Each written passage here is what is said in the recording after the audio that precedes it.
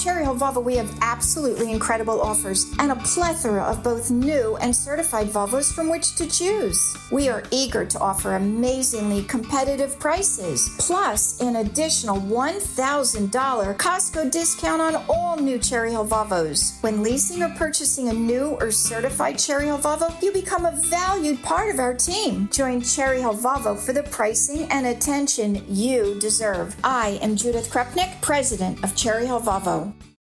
Call from mom. Answer it. Call silenced.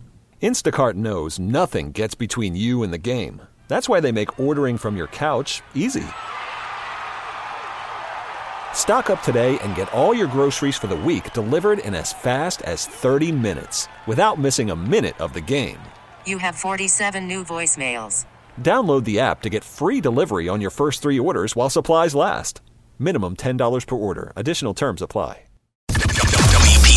WPHT HD WOGL HD3 Philadelphia from the Cherry Hill Volvo Studios, where relationships matter.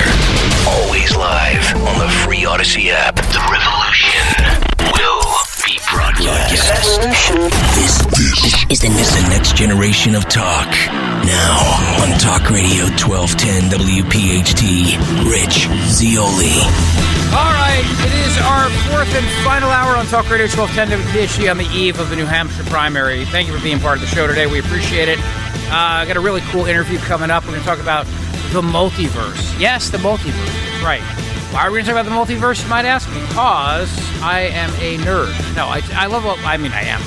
I love all the superhero movies, obviously, and everything lately has been about the multiverse. It really has. Very cool. My son and I watched it together. You know, Patrick and I love those movies. It's a good father-son bonding thing. But whether it's Spider-Man in the multiverse or whether it's Batman in the multiverse, we got to see Michael Keaton come back.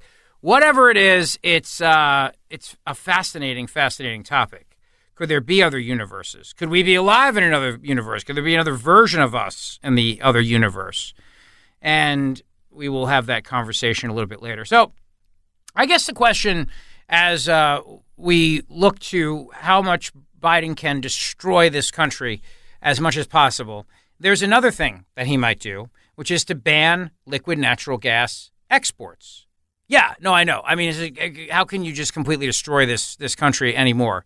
Liquid natural gas is a beautiful, beautiful thing.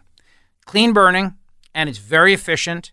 And if you are fortunate enough to have it to heat your home, you are very lucky versus having to use oil heat because it's usually cheaper. And also, cooking-wise, I mean, I refuse to cook without natural gas. My pizza oven, which, just to give you the update on that, is finally in. I mentioned that to you, but the gas line, working on all that. But even my wood-fired pizza oven, I made sure to get a burner for it so that I could heat it up with the liquid natural gas. I'm a big fan of natural gas. I love natural gas. But, of course, the left hates it because it's not a renewable, which is a joke because we have no idea how much natural gas the world really has. It might be able to last us for billions of years. We just don't know because we are not supposed to know. We're supposed to buy the narrative that these are non-renewable resources. And as long as you just buy that narrative, well, then that's the end of it. But if these things are non-renewable, if there is a finite amount of them, because they're supposed to be, you know, dinosaur bones or whatever the left says that they have to be, even though there's no proof of that. But why is it then countries like Dubai are investing so heavily in drilling for new oil?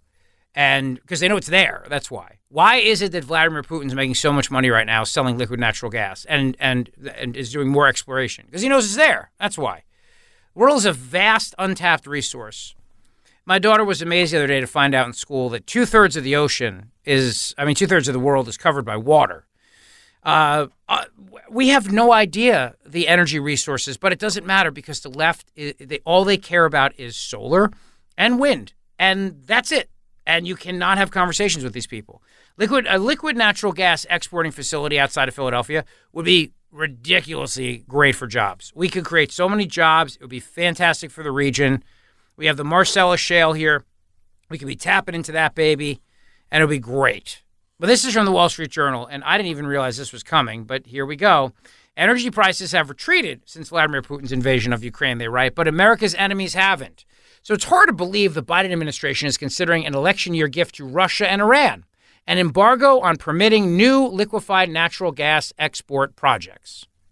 Our sources say Biden advisor John Podesta is pushing the idea in the White House as a standard operating procedure to the climate lobby, which is still furious over the administration's approval of ConocoPhillips' Willow Oil project in Alaska.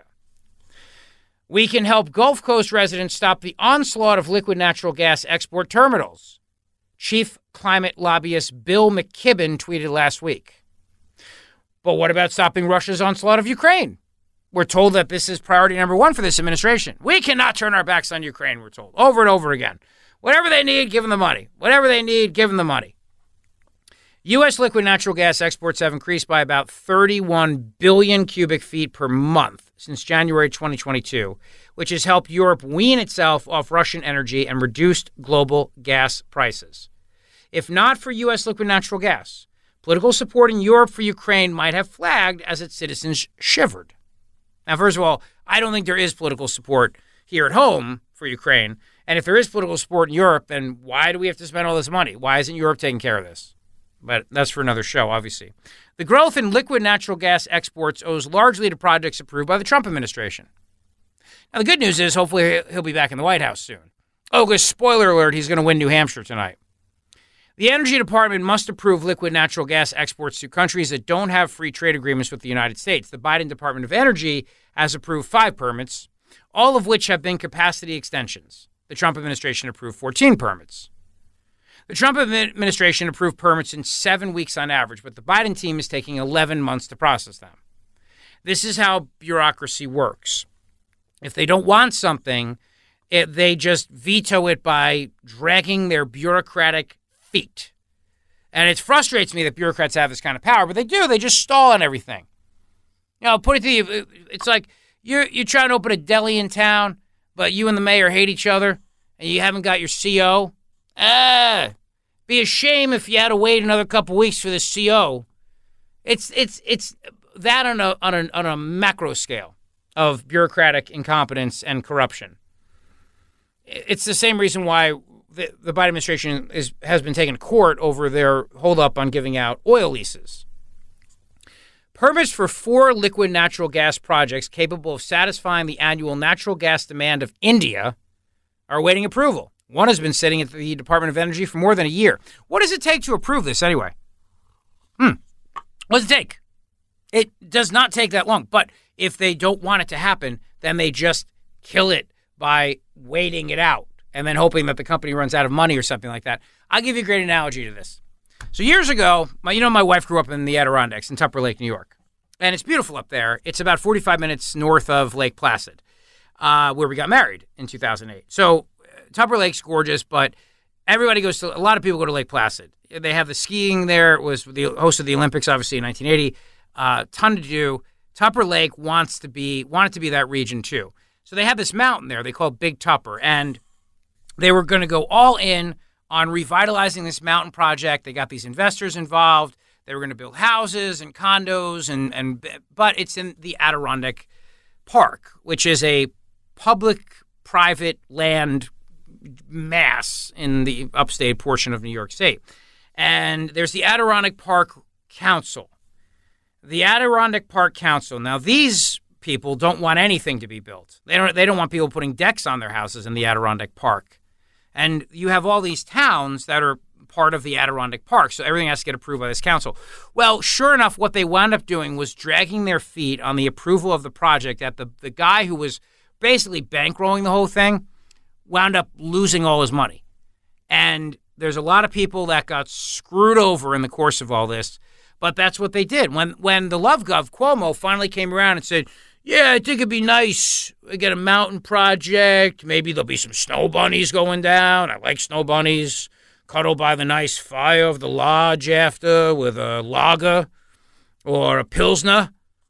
And then slowly undress the snow bunnies to reveal because they're going to be cold. When the Love Gov finally got around to basically signing off on it, by then the damage was done. It had taken so long to get the approval that the money was gone. And that's the problem with these bureaucratic people. They know how to kill things. They know how to drag their feet. And the left hates coal and liquid natural gas, and the left hates oil. And we need all these things. We need all these things. Instead, what are they doing? They're having an emergency meeting tomorrow at the New Jersey Board of Public Utilities to approve more windmill projects. More ocean-destroying, whale and dolphin-killing windmill projects. That's tomorrow morning at the New Jersey Board of Public Utilities. By the way, this is the big story of the day today. It's brought to you by Dr. Mike Veneria, VeneriaDental.com. My buddy, go see Dr. Mike for a great smile, the smile you deserve, VeneriaDental.com. So then, even if these projects are approved, it will still take a few years before they're up and running. But the eventual increase in liquid natural gas exports would help displace coal power and Russian gas. Russian liquid natural gas exports, some of which are still going to Europe, hit a record in December. In fact, a new major Russian liquid natural gas export facility is scheduled to come online this year. Iran, the world's third largest natural gas producer, has revived construction on a liquid natural gas export facility that it aims to complete next year. The U.S. surpassed Qatar last year as the world's top liquid natural gas exporter, but new projects could help Doha regain its lead. Let me also point out something about liquid natural gas, another reason why the left hates it and why they hate fracking and why they hate everything. They are convinced, and remember, climate change is a religion. This is a means of destroying capitalism. I've told you this before. Climate change, the true people that push climate change are either at the very, very top of the food chain, so they want to control everything to get even richer, or people that want to see the systemic destruction of capitalism, because you can't have capitalism without oil to run the place and gas and coal to run the place. And these very same people don't want developing nations around the world to be able to come online with us, so that's why they don't want them to have any liquid natural gas or coal or oil either. So, you talk about the hubris, the arrogance of the first world, as it's called, first world problems, where we lecture to the developing world, the third world, and tell them, sorry, folks, but that nice, cushy, modern lifestyle that we're all enjoying here at Davos, you can't have, because climate change. The other thing, too, is if Russia is really going to defeat Ukraine and then storm into Poland and then take over Europe, if Europe is so worried about that, why are they buying Putin's natural gas? I've said this before, but, France is acutely aware of the fact that the Nazis took over their country because the French surrendered in about 8 seconds. Now, the hardest thing France had to do at the time was just put their hands up and drop their rifles and make sure they didn't shoot themselves in the foot when they surrendered to the Nazis. So they know, if that's what we're told, that Putin is the next Hitler and he's going to roll into Europe and he's going to just take over, why do they keep enriching the guy? Oh, maybe it's because they're not that worried about it. And also because they need the liquid natural gas. But I think it's because they're not that worried about it. They know it's all BS. They know that whole warning that, next it's Poland is all BS. Because obviously there's NATO and NATO treaties, and that would involve the United States of America. And that's why Joe Biden threatens your children and says your children are going to be fighting a war against Russia if you don't give us all the money we need for Ukraine. If new U.S. liquid natural gas projects are blocked, Europe and Asia will have to import gas from elsewhere to meet their growing demand. Most won't come from America's friends. Yet the climate lobby says new liquid natural gas projects will lock in higher CO2 emissions for decades. They're apparently less worried by the 305 coal-fired power plants that China has announced that they have in the works. Well, no, we can't tell China what to do, obviously. Come on, please. All these corporations that do business with China and own all these corporate media entities, they'll never talk about that. Oh, please. You can't have Comcast, Xfinity, or Paramount, or any of the other Disney, ABC, Disney, China, have any of their news people talk about China's coal plants, because that would hurt their streaming business. There's a lot of screens over there, you know what I mean? Mm-hmm. That's why they kowtow to China. It's why they don't talk about their human rights abuses or their coal or anything else.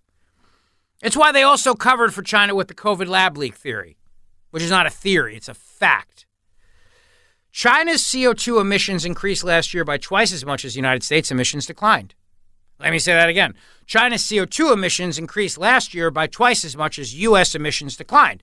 Blocking new liquid natural gas export projects won't reduce global emissions, but it would be a gift to America's adversaries and show Europe that the U.S. is not a reliable ally. Quote from Eurogas President Didier Halou, who said in a statement, in Europe, many projects for new liquid natural gas import terminals are based on the assumption of stable long-term supply relationships with the United States. If additional U.S. liquid natural gas export capacities would not materialize, it would risk increasing and prolonging the global supply imbalance and make prices volatile. But again, if you are Joe Biden and the Democrats and the left, you want to destroy this country, so that's what you do. This is what you do, and you kill things. And also, if you're wussy Republicans like that guy, the governor of Maryland, there, Larry Hogan, who was the no labels guy, the big Nikki Haley buddy. Oh, did you see? I mentioned this earlier in the show, but it's worth repeating that the Nikki, and thanks to Dom Giordano for telling me this, that I got it to work today, because the Haley campaign put out a 3-page memorandum letting everybody know that after she gets crushed tonight in New Hampshire, she's still staying in because the other primaries are open primaries, which is, of course, admitting to everybody what we've all known, which is that she's only staying in this because the Democrat establishment can help her get the nomination. Thinks they can help her get the nomination. Thinks. So, and the other point, too, that I mentioned earlier in the show today, the FBI said there were pipe bombs on January 6th, but evidence points to a cover-up.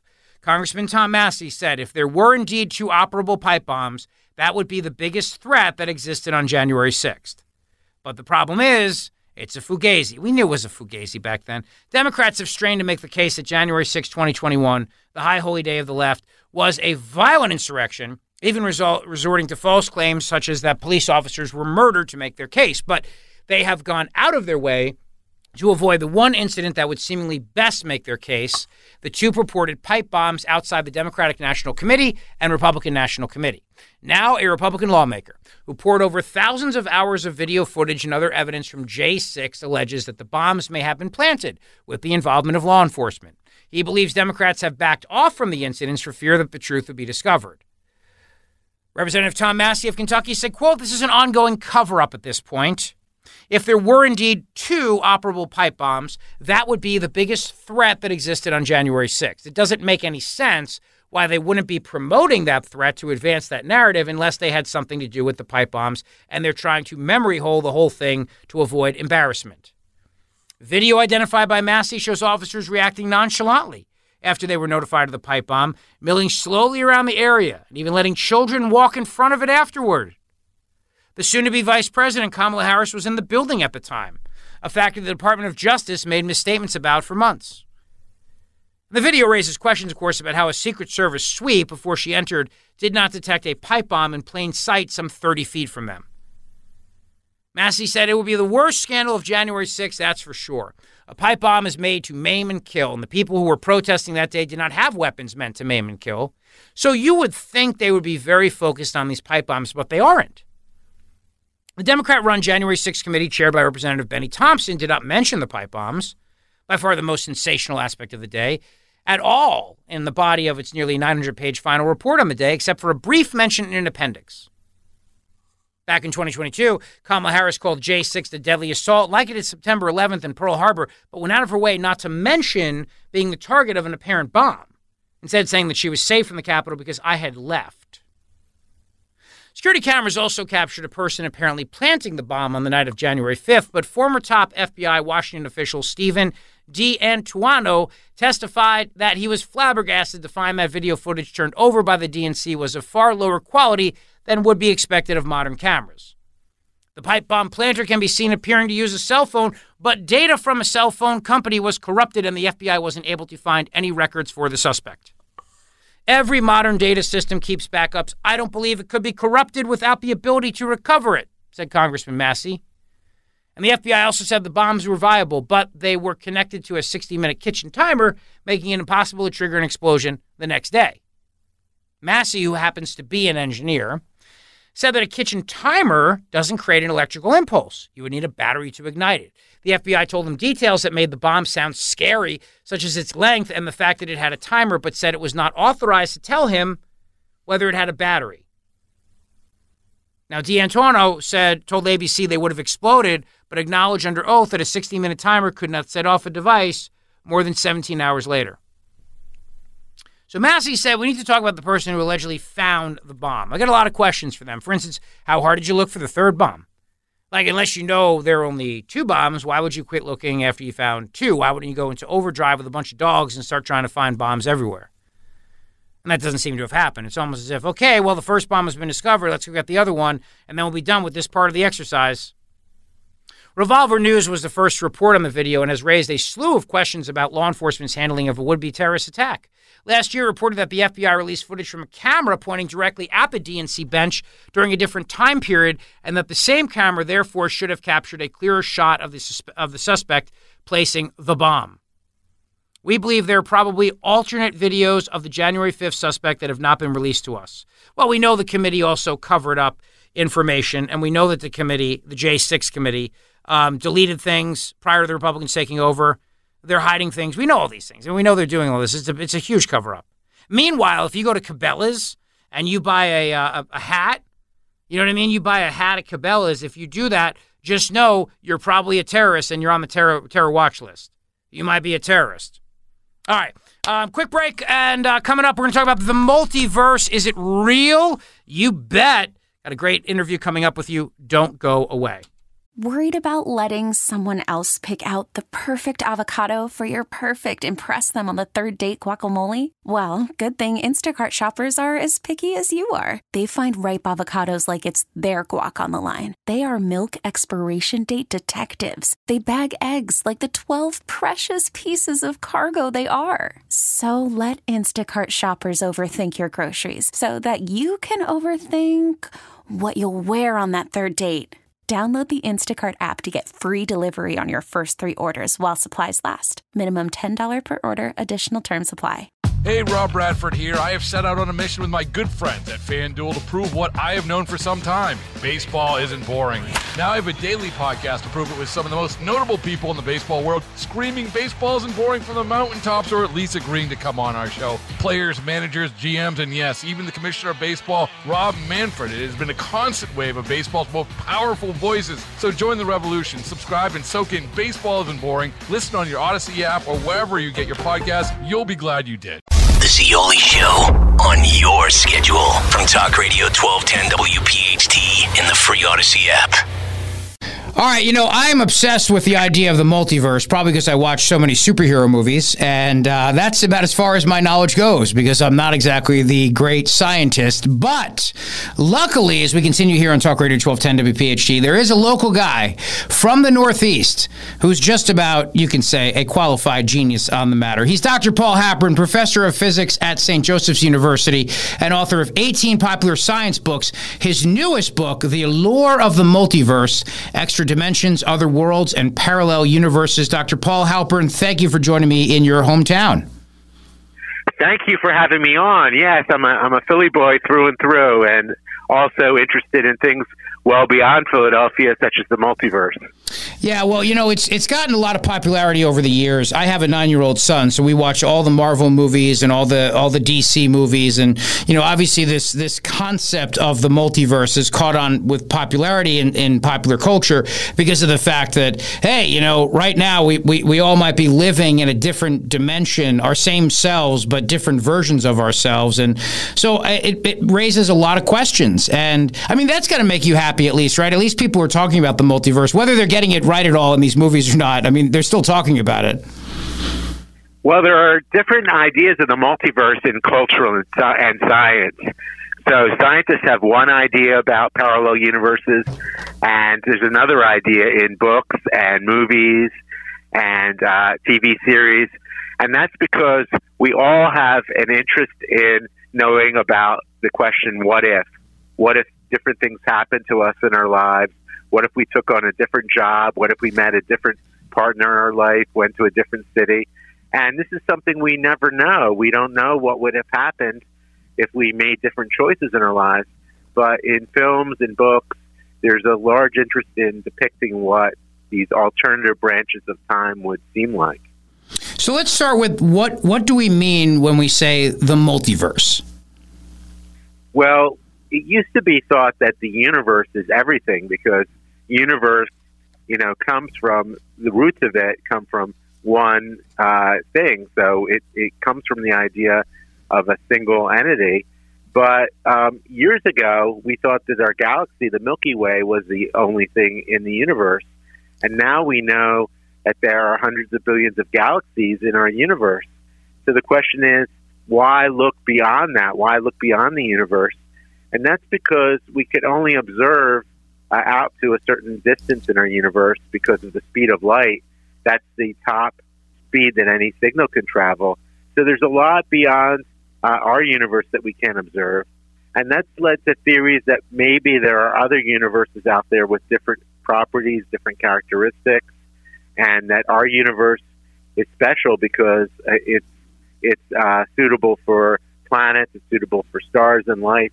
But perhaps there have been other universes that have formed that never quite evolved life, never quite evolved planets. And this is an interesting question for science.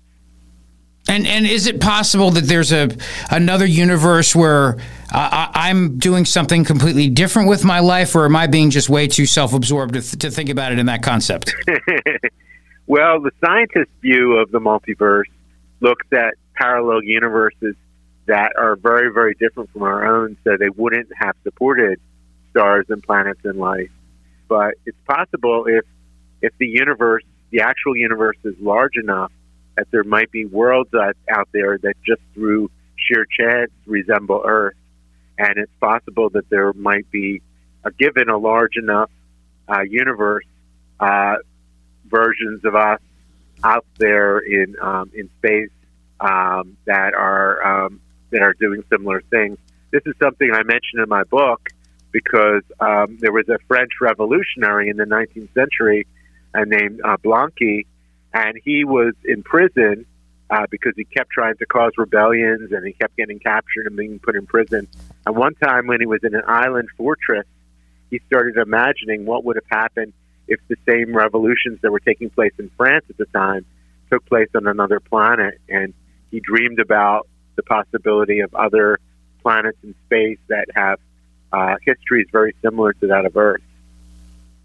And the notion, I remember reading Michael Crichton's book Timeline years ago, and the idea that there could be a multiverse that exists right here on Earth right now. Is that something that science is exploring?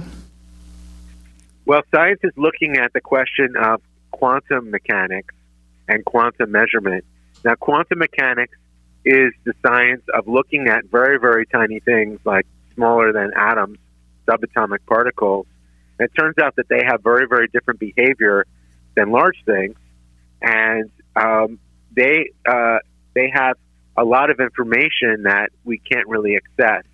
So when we take a measurement of quantum things, like let's say we're trying to measure what happens to an atom, like if it's decaying or not decaying, we could only access some of the information, and some of it is hidden.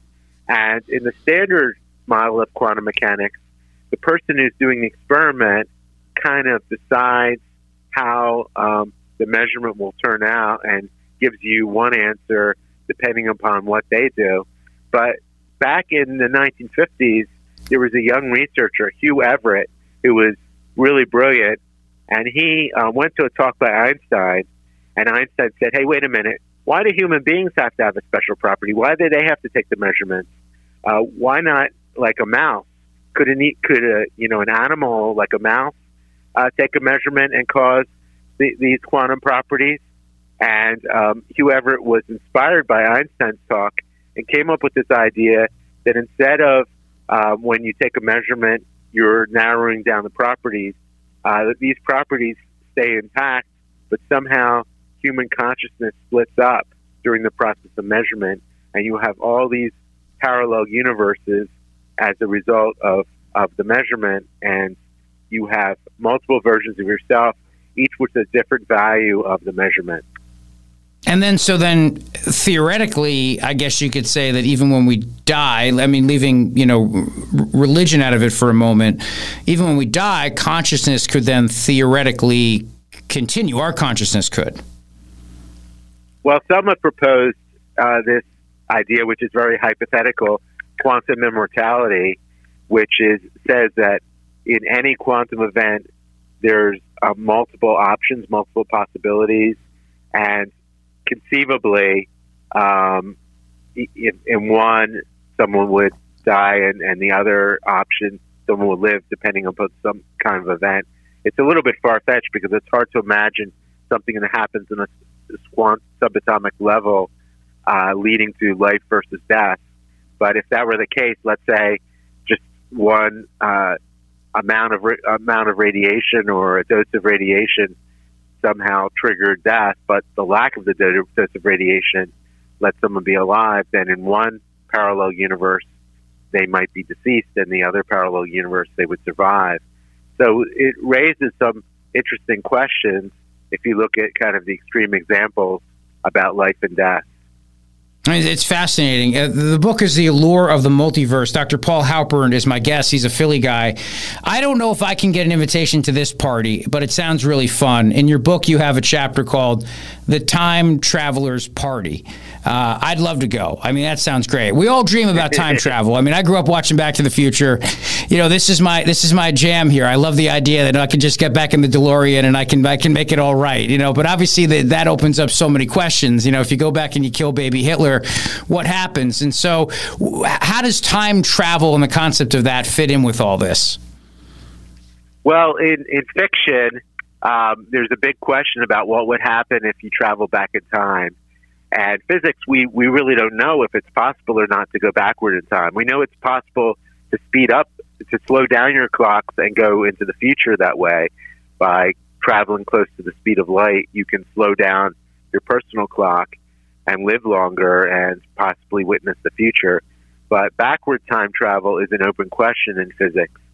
And in literature, we look at the idea of going back in time and trying to prevent a historical event. Like, let's say you tried to stop John Wilkes Booth from assassinating Lincoln, and you're there, and the question is, what would happen? Would the fabric of time try to somehow stop you from doing this? Because is it true that Lincoln's assassination was inevitable, or would you open up a new branch of history in which Lincoln wasn't assassinated, and maybe the aftermath of the Civil War would have turned out very differently? Maybe the U.S. would be a very different country right now if Lincoln had survived and, fulfilled his second term. So there are a lot of interesting questions about time travel and the idea of branching universes. And of course, in Back to the Future, Marty McFly goes back in time to the 1950s, and he changes the way his parents meet each other. And as a result, his parents are far cooler when he goes back to the 1980s than they were when he grew up. So it's every teenager's dream to go back in time and make their parents a lot cooler. Yeah, no doubt about it. Although, kissing your mom at the prom is just weird. But let me ask you this, because, since you brought up that idea of time travel, what about the notion of, and again, let me be an absolute dork here and bring up another superhero movie, Avengers Endgame, where they basically use the Infinity Stones to create a new timeline, but then they go back and they essentially now erase that entire timeline to return everything back to the way it was. Yeah, so there's ideas in fiction about battling over these timelines, battling over changing history. The TV series Loki is a wonderful series about the time variance authority and trying to monitor what happens in history, and then things can get cast into turmoil if somebody goes back and does some sinister things, trying to change history in a fundamental way. So these are things that are fascinating. Back to the time traveler's party, that's an interesting question, because Stephen Hawking, the great physicist, thought that backward time travel was impossible. So he decided to put it to a test in a humorous way, and he sent out invitations for a party for time travelers from the future to attend. And he said, anyone from the future, come back to Cambridge and attend my party. And nobody attended. And he said, you see, there aren't any time travelers from the future. They would have wanted to come back in time and attend my party. So that was rather amusing. Well, yeah, no, I mean, it's possible they just didn't want to hang out with them, though. Yeah, it's true. They might have thought, okay, we have better things to do. Maybe there are fun discos in the future or something they wanted to hang out in instead. As we think about the multiverse, Dr. Paul Halpern, there was an article recently that I saw that was in, I believe it was in Business Insider, and it said something to the effect of a couple of years ago, if parallel universes exist, could we actually find the evidence? So I think, as we think about this, and your book does an excellent job of laying out all these hypotheticals and scenarios, and what would we need in terms of technology? What would we need to be able to ever actually, because we as humans, we like to be able to prove things, we like to see things. You point that out in your book. We like to see things. Seeing is believing. What would it take for us? What kind of quantum computer or quantum telescope or whatever would we really need to be able to see a parallel universe or to see the multiverse? Well, there's one theory of bubble universes, which is one of the type of multiverse theories that at the beginning of time, at the Big Bang, instead of one universe being produced, ours, all these bubble universes were produced, and that there's all these bubbles out there, and scientists are looking carefully for scars of collisions in the early universe between our universe and other bubble universes. So we can't really travel to the other universes today in this theory, but it might be the case that in the past, when our universe was very small, it might have had a lot of neighboring universes, and they might have bumped into each other, and then they would have caused some energy increase in our universe, some temperature increase, and that maybe in the sky we could detect this in the radio waves in the sky. Radio radiation is being mapped out by physicists to look for what things were like right after the Big Bang. And we're already doing this, mapping out the sky map of radio signals. And a team of physicists have been looking for evidence of rings that are scars from collisions between our universe and other bubble universes. The question is still open. Yeah, it's always awkward when you bump into another universe and you weren't expecting to see them, and that's always a little bit awkward. The book is The Allure of the Multiverse, Extra Dimensions, Other Worlds, and Parallel Universes. Dr. Paul Halpern is my guest, a Philly guy, and obviously this raises so many philosophical questions and spiritual questions and religious questions, and St. Thomas Aquinas comes to mind, about proving the existence of God by, something has to start all this, and it really is just so fascinating. Last question for you, and I really appreciate you making the time today to come on the show. When we think about the notion of our own future in terms of today is a new day for me. It's a new start, and it could all end today. It could go on tomorrow. I mean, the one thing that seems constant here is that life, the universe, does not cease to exist. And yet I've heard other theories that say the universe is contracting. I don't know what it's contracting or expanding. It's expanding into what? Maybe another universe. Is there ever a scenario in science where all this kind of eventually just compresses into itself in some way and just goes away? Well, there are different theories about the expansion of the universe. And we know that the universe is expanding because all the other galaxies, except for the close ones, are moving away from ours. So either our galaxy did something wrong and they're all shunning it, or the universe is expanding. And we're not the pariah galaxy. It's more like a bubble being blown up. But there used to be more physicists saying, well, the bubble could burst and we could start compressing again, contracting. But now the current theory is that this bubble is going to keep expanding forever, and not only expand forever, but get faster and faster as it expands. And it might even, there's a theory called the Big Rip, that everything might rip apart someday. So that's a little bit scary. And then that's always what happens in all these multiverse universes, where you keep messing it up enough and it just kind of tears apart. I will say this, though, the best part about all of this rediscovery of the multiverse and in pop culture is we got to see Michael Keaton as Batman again, which I don't think any of us ever expected. Yeah, that's right. It's amazing with the multiverse films. You can reuse actors. it's good for the Hollywood producers, because if an actor just says, okay, sorry, I need to be paid more, you just find somebody and you say, well, they're the person from the version of Batman from a parallel universe, or the version of Spider-Man from a parallel universe. So it gives more flexibility in hiring actors, and for better or worse. But I'm very excited about this, and I learned everything from growing up in Northeast Philly. I went to George Washington High School. I used to go to the Franklin Institute, learn about science there. So it shows someone can grow up in the public school system in Philadelphia, go to the museums, and end up writing books and learning about the multiverse. Well, congratulations on writing it. And where can we find the book, Dr. Halpern? It's available. The Allure of the Multiverse is available online. It's available at bookstores everywhere.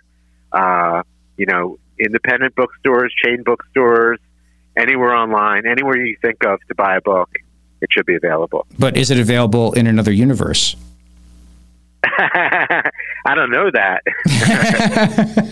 If it is, it's a bestseller, no doubt about it. This was great. Thank you for your time. The Allure of the Multiverse, Extra Dimensions, Other Worlds, and Parallel Universes by Philly's own Dr. Paul Halpern. Have a great day. Thanks, my friend. Thank you.